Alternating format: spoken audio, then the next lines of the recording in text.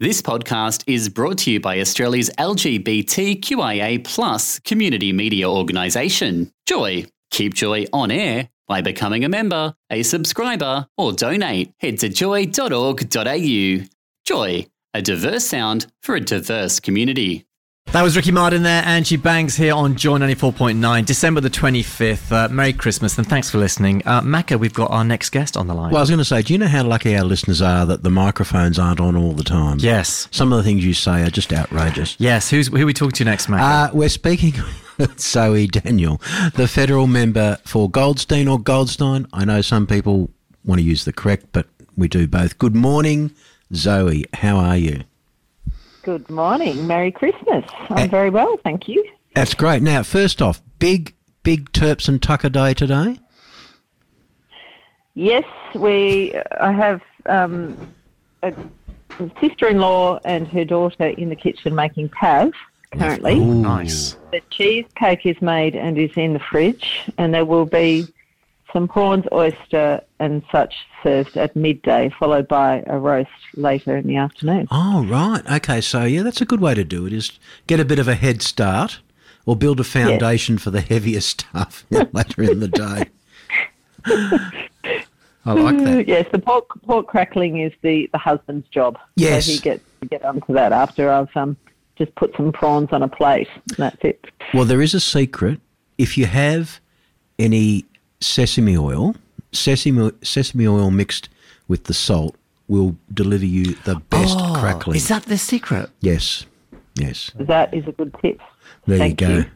Now, today being Christmas Day, Zoe, or 25th of December, it's a day of reflection for what's happened to us in the last year and what we'd like to look forward to in the next year. Can I ask you your reflections on 2023, but also what you would like to see personally, and dare I say it politically, in 2024? Yeah, well, it was a challenging year in many ways, and the first thing that comes to mind is the voice referendum, which, from my perspective, delivered a disappointing result nationally. Although happily Goldstein voted yes, but I think that much as we could look at that very negatively, I think it did make us reflect on ourselves as a country somewhat, and it has exposed to a lot more people than previously the gap between Indigenous and non-Indigenous Australians. And I think that that's a base to work from. I think that the First Nations people who were, the key proponents of the voice have really gone very quiet since the referendum, unsurprisingly, because this is a very painful process. But I think one thing that I've been reflecting on just in the last couple of weeks of Parliament and over the last sort of month or so is how we move that process forward in some other way. And that, there's a time, I think, in the new year to get back together with those Indigenous people that put so much of their energy and their heart into that process to try to figure out, well, what can we do to advance the cause of Indigenous people and to close the gap. Yeah.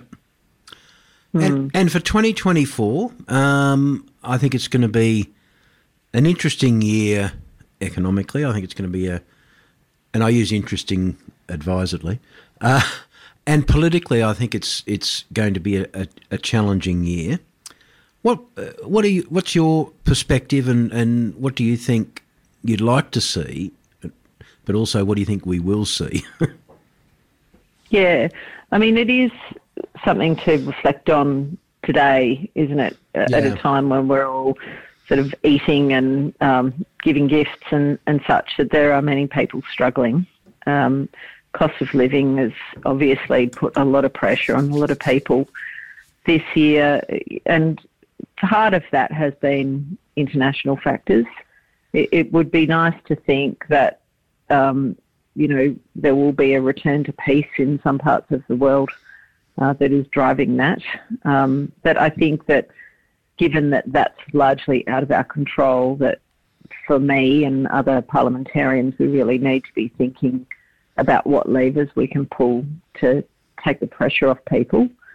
And I think the other thing, obviously, from a federal politics perspective, is that, there will be an election, probably not in 2024, it's possible, but fairly soon into 2025.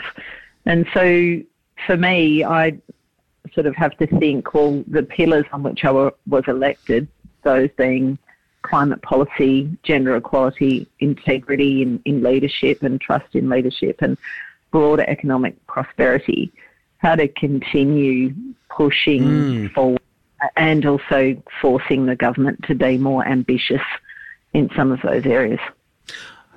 I agree with you, Zoe. I think the government's agenda, and I think also the community's expectation, and the community's expectation that saw you elected on all those policies and issues. And as a crossbencher, it's clearly difficult. You don't legislate, but you have a role to play and you are consulted. I think the government on all those issues, I'm going to be generous and give them 7 out of 10. I really want to give them 6. I was going to one stage further. I think the one thing, Zoe, I think I've been super impressed with you is just trying to regain trust in politics. Yeah. I think if we can do that, that is a massive step forward. I think after the lack of trust in our institutions has developed over the last sort of decade or so, if we can retain some common sense and get trust back into politics, that would be a massive win next year. Yeah. Look, the main role, I think, of a crossbencher is the accountability piece. It is literally the keeping the bastards honest piece. Yep.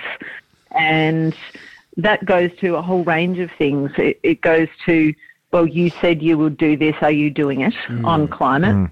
It goes to oversight of government spending, government organisations, and within legislation. It goes to pushing the government, speaking of 6 out of 10, rather than doing everything at about 65%, going to 90 or 95 on important things. Being brave. Sometimes governments are so risk averse, like they're pathologically risk averse, to actually make them step out with visionary policies. So there's a range of roles that the crossbench play in, propagating that sort of behaviour. And so there's a sort of a leading role and a pushing role and a dragging role and a nudging role and sort of, trying to make them go where they wouldn't otherwise go, but keeping them honest in that process, as well as all of the very specific policy measures too.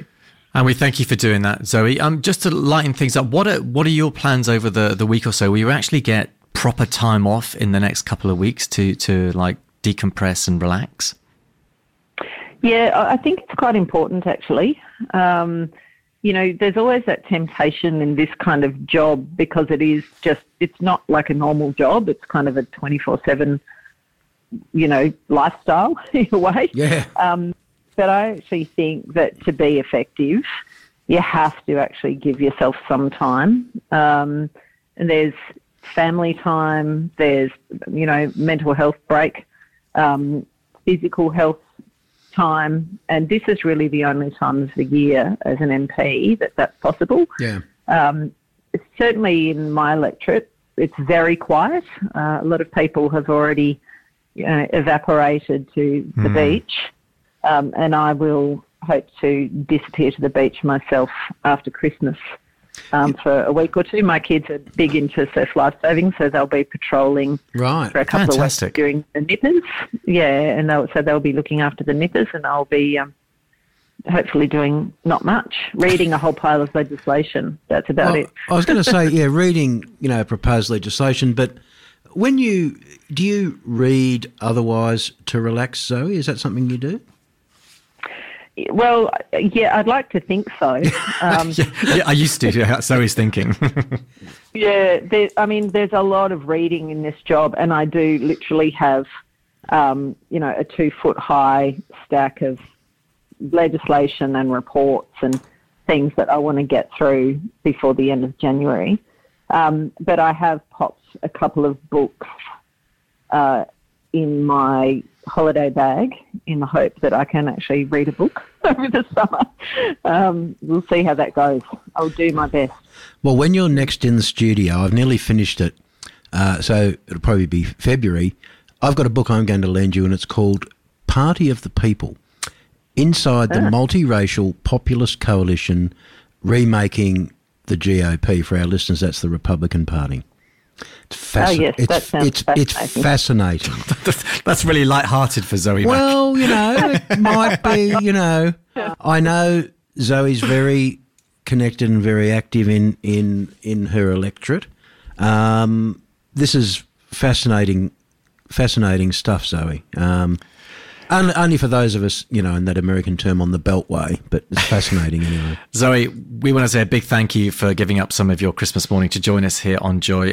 We really appreciate all the time you give us throughout the course of the year. You're one of our most popular guests here on Saturday Magazine. In fact, in our top 10 podcasts. In fact, in the top 10. So thank you for the time you give to our community. Really appreciate it. Absolute pleasure. Have a lovely day, everyone. Cheers. Take care. You are on Monday Magazine with Paul on Joy 94.9. Stay with us because there's more. And more tunes as well. More tunes. Thanks for listening to another Joy podcast, brought to you by Australia's LGBTQIA+ community media organisation, Joy. Help us keep Joy on air. Head to joy.org.au. Joy, a diverse sound for a diverse community.